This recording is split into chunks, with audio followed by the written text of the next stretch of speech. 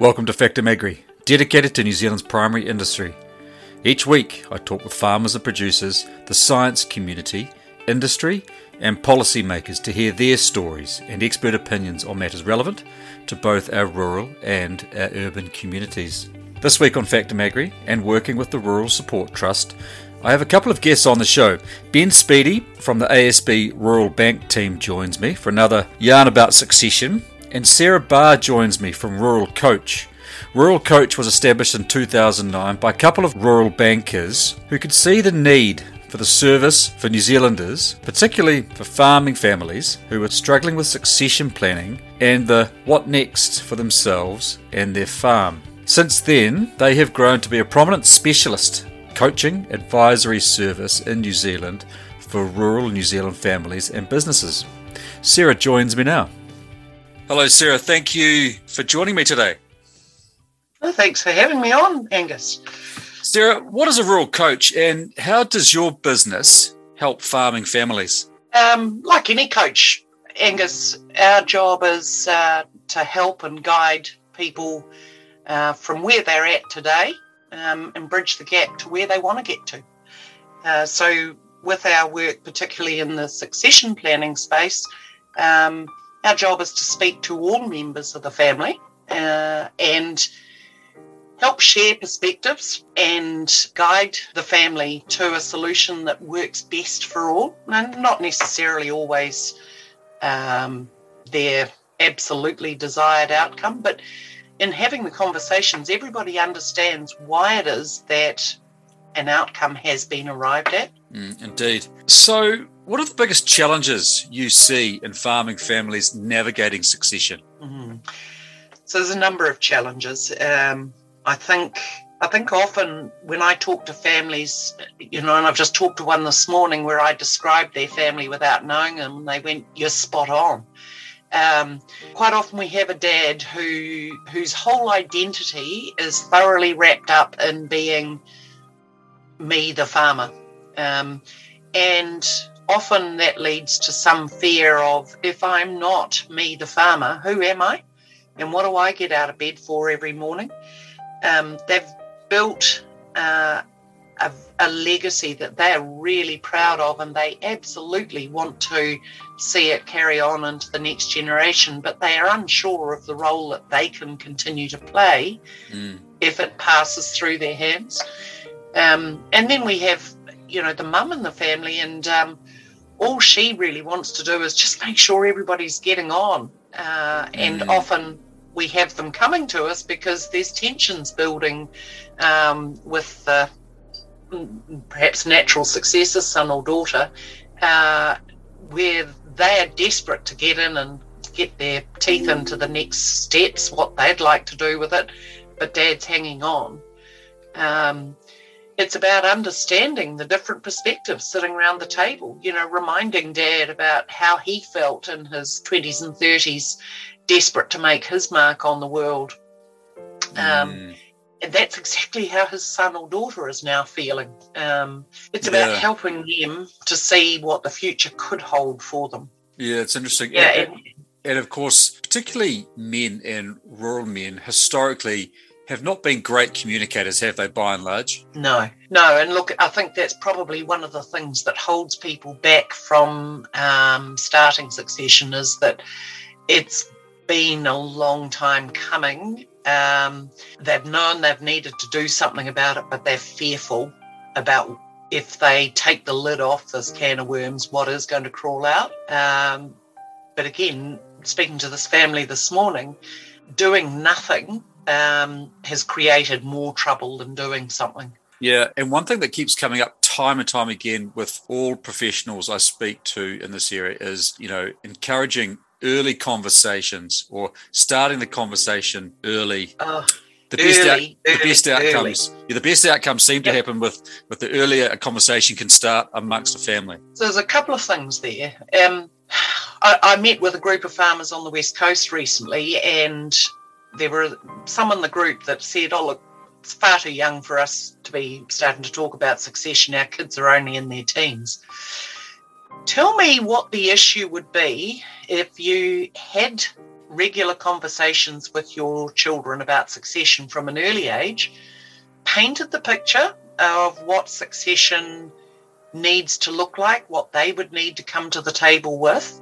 And we find 20 years down the track that succession isn't going to occur for one reason or another. What have you done in the meantime? You've created some business acumen amongst your kids. You've given them some really good financial skills. And everybody has been on board as, different decisions have had to be made. They understand then exactly why we've arrived at where we have, 10 or 15 years down the track. Nobody has been disadvantaged. If succession's not a possibility, everybody understands why. And you, as mum and dad, have set yourselves up to enable the business to provide for succession if it does occur. I just think that the early piece, it just still doesn't seem to be getting through. And I think, Angus, it comes back to that fear piece. You raise a really interesting point there around having that conversation early, particularly if succession or keeping the farming business or keeping the property in the family may be a challenge. If you have these conversations with teenagers, or certainly as teenagers progress through their schooling lives, that might actually encourage them to look at alternative career paths, to create some wealth separate from the family farming business, which might actually help the succession process in the long run. So again, there's a couple of things there. One is, having the ability to bring some capital back into the business is often something that's required, or it's required on an emotional level where mum and dad say, well, if you're going to be committed, then you're not going to be afraid of putting some skin in the game. This can't be just handed over. And the skills that will come back into the business from alternate careers that have been done in the meantime will add real value to how that business moves forward as well. Absolutely. So in your experience, what steps need to be taken to work towards a successful succession? Because of the fear I talked about, I think having an independent facilitator in the room takes some of the sting out of the tail. So everybody then feels a bit more comfortable to say what's on their mind because, another family member isn't going to let it all hang out. They're not going to respond fiercely or otherwise. The ability to have open and frank conversations, and a lot of families, you talked about farmers not being renowned as a group, as communicators. If we've been having regular conversations all the way through, that skill has been developed. So being open to having frank conversations is aided by having an independent facilitator. There's absolutely a necessity to have your rural professional team helping you as well. But until you can tell your rural professional team what it is that you're aiming for, you're guiding them in the dark, if you like, because they may end up delivering something that doesn't meet your needs. So enabling those open conversations for everybody to talk freely about what matters most to them in their lives, their vision for the family business. There's such strength that comes from that diversity of thought. Even, if you've got a son or daughter working in the finance sector in London at the moment, their views will add depth and strength to the conversation about the family farm, even if they've got no desire to come back to it. Indeed. Look, there's some wonderful thoughts and advice there. Sarah, I thank you very, very much for chatting with me today. No, thanks for the opportunity, Angus. Now let's check in with Ben Speedy, General Manager, ASB Rural Banking. Hello, Ben. Welcome back to the show. Good, Angus. How are you? Yeah, really well, thanks. How are you getting on? Yeah, absolutely super, actually. Fantastic. We are talking about succession from ASB's perspective. Ben, why is outside the square thinking so important when you're considering a farm succession plan? Well, I think that the first thing around thinking about, thinking outside the square is that it actually helps facilitate the conversation on what the children want to be doing. And one of the key sort of challenges that typically the people that own the farm go through is around when to support their children.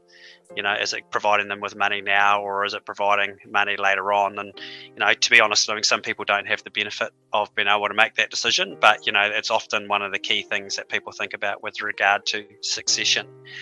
I think the second point would be that, the pathway to farm ownership is much more of a zigzag these days than a straight line. And, we know so many stories whereby, people have typically gone into contract milking, 50-50 share milking, buying the farm, or in the sheep and beef side of things, leasing a farm to be able to get in a position to be able to buy it. But it's not quite like that these days. And we say it's like a zigzag because we actually see more and more people that are wanting to buy the family farm need to explore sort of diversification with regard to being in a position to be able to afford the farm.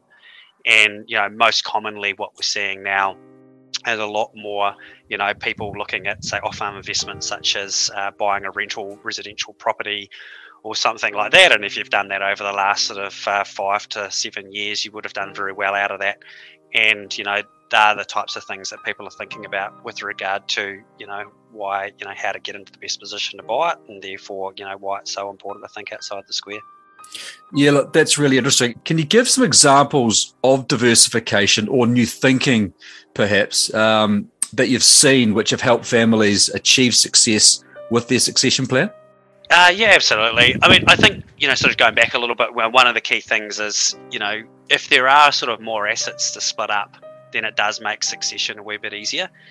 So that's sort of one of the other reasons why succession is why diversification is quite a good strategy. I think, as I touched on before, the most often seen example is very much around, helping people get into residential property, and that there might be the share milker who's driving their own wealth to be in a better position, or secondly, it might be around how mum and dad are supporting children getting to properties themselves, and that's done in a myriad of ways, whether it being, the trust lending money to the children, or actually just, passing on funds to make that happen. That's very much the most common example.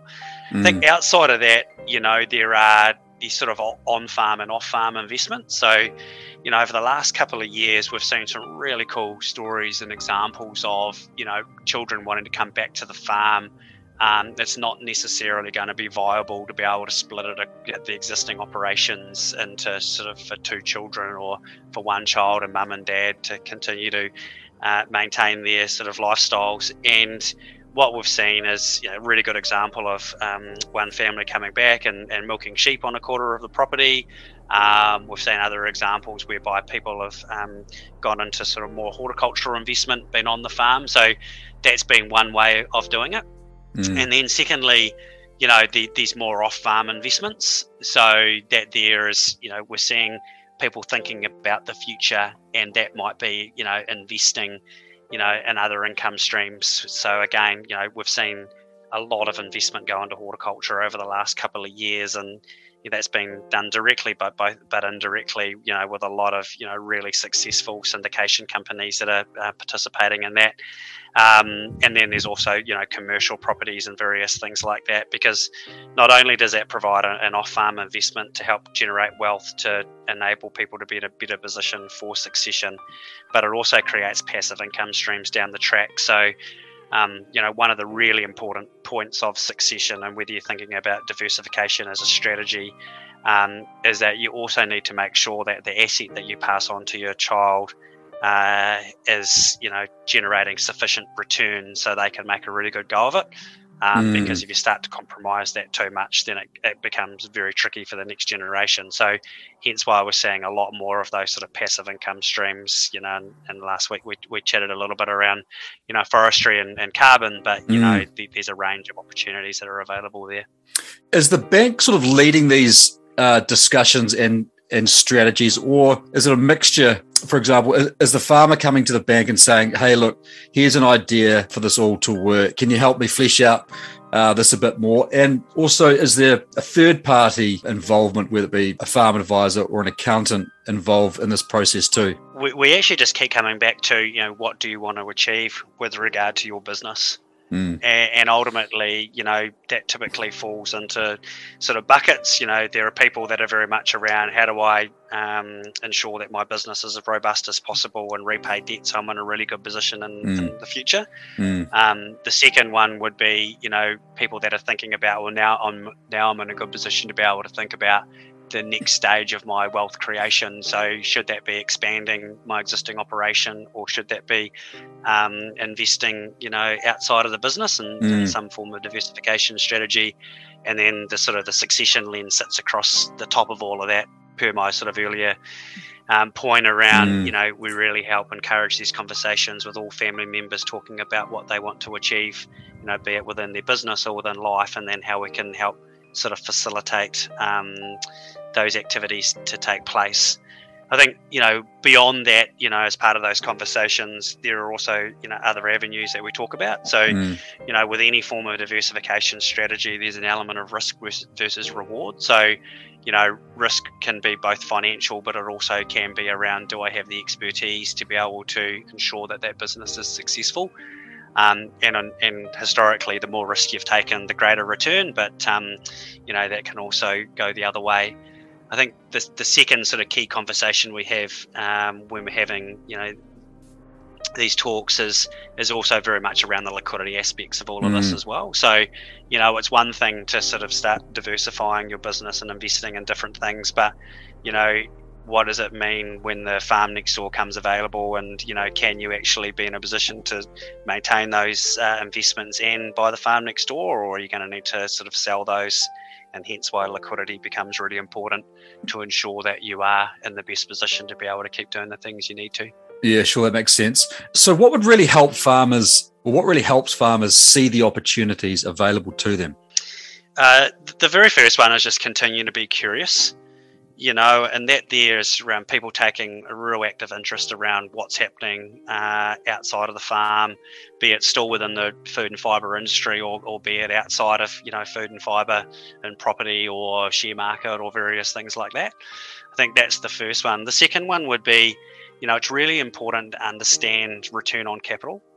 So, what if return on capital is sort of aided also by leverage around how much debt you're going to take on board with regard to, pursuing that particular opportunity. But, people that have invested in residential property over the last 5 years have outperformed, other asset classes such as shares or 50-50 share milking as an example, right? So I think it's really important that you're always looking at, how do I extract the highest return on capital, which is going to both grow my wealth, but also, I can still sleep at night with regard to my expertise and the level of risk that I want to have. Sure. And then probably the third thing is just like keep discussing these opportunities with your children. So, again, it keeps coming back to if one of my children's got a really active interest around, sort of setting up a sheep milking business as the example I used before on the farm, like how do I encourage that to happen? But more and more as sort of people sort of move towards cities is around, well, how can I help my child be really successful with regard to establishing an appropriate business in their own right? So there are other things that that we really encourage people to do and chat about. There's some wonderful thoughts and advice there, Ben. Look, thank you for your time. Yeah, thanks, Angus. We're very passionate about this topic. As I said at the start, we've been working with our customers for a long time. We want to make sure that they see the best outcomes for both themselves and their families. And so, that's what gets us out of bed and makes us really passionate about those conversations. And, with ASB, there is the benefit of being a full service bank. So, we have experts in everything with regard to what you can and can't do with money. So, we're always one conversation away from either knowing the answer ourselves or providing you with the best person to have that chat with. You might be thinking, why such a focus on succession? Well, in my view, it is right up there in terms of importance for farmers. I have seen families being torn apart by a poorly managed succession process or a lack of any plan by senior farmers. I've also seen families execute a good succession plan and maintain family relationships. Over recent weeks, I've talked to quite a few people, including farmers sharing their experiences and professional services who specialise in succession. I would encourage all farmers to really take on board the advice given that you have heard in my recent episodes on succession. It could make all the difference between a good outcome and a devastating one. Now, a message from the Rural Support Trust. If you as a farmer are struggling in any way, give the Rural Support Trust a call on 0800 787 254. They are there, willing and able to help. Farmers in the Waikato are doing it tough right now due to dry conditions. Any farmer with excess feed that can help, please also call the Rural Support Trust to coordinate a donation. Take care out there. Thank you for listening and catch you next time.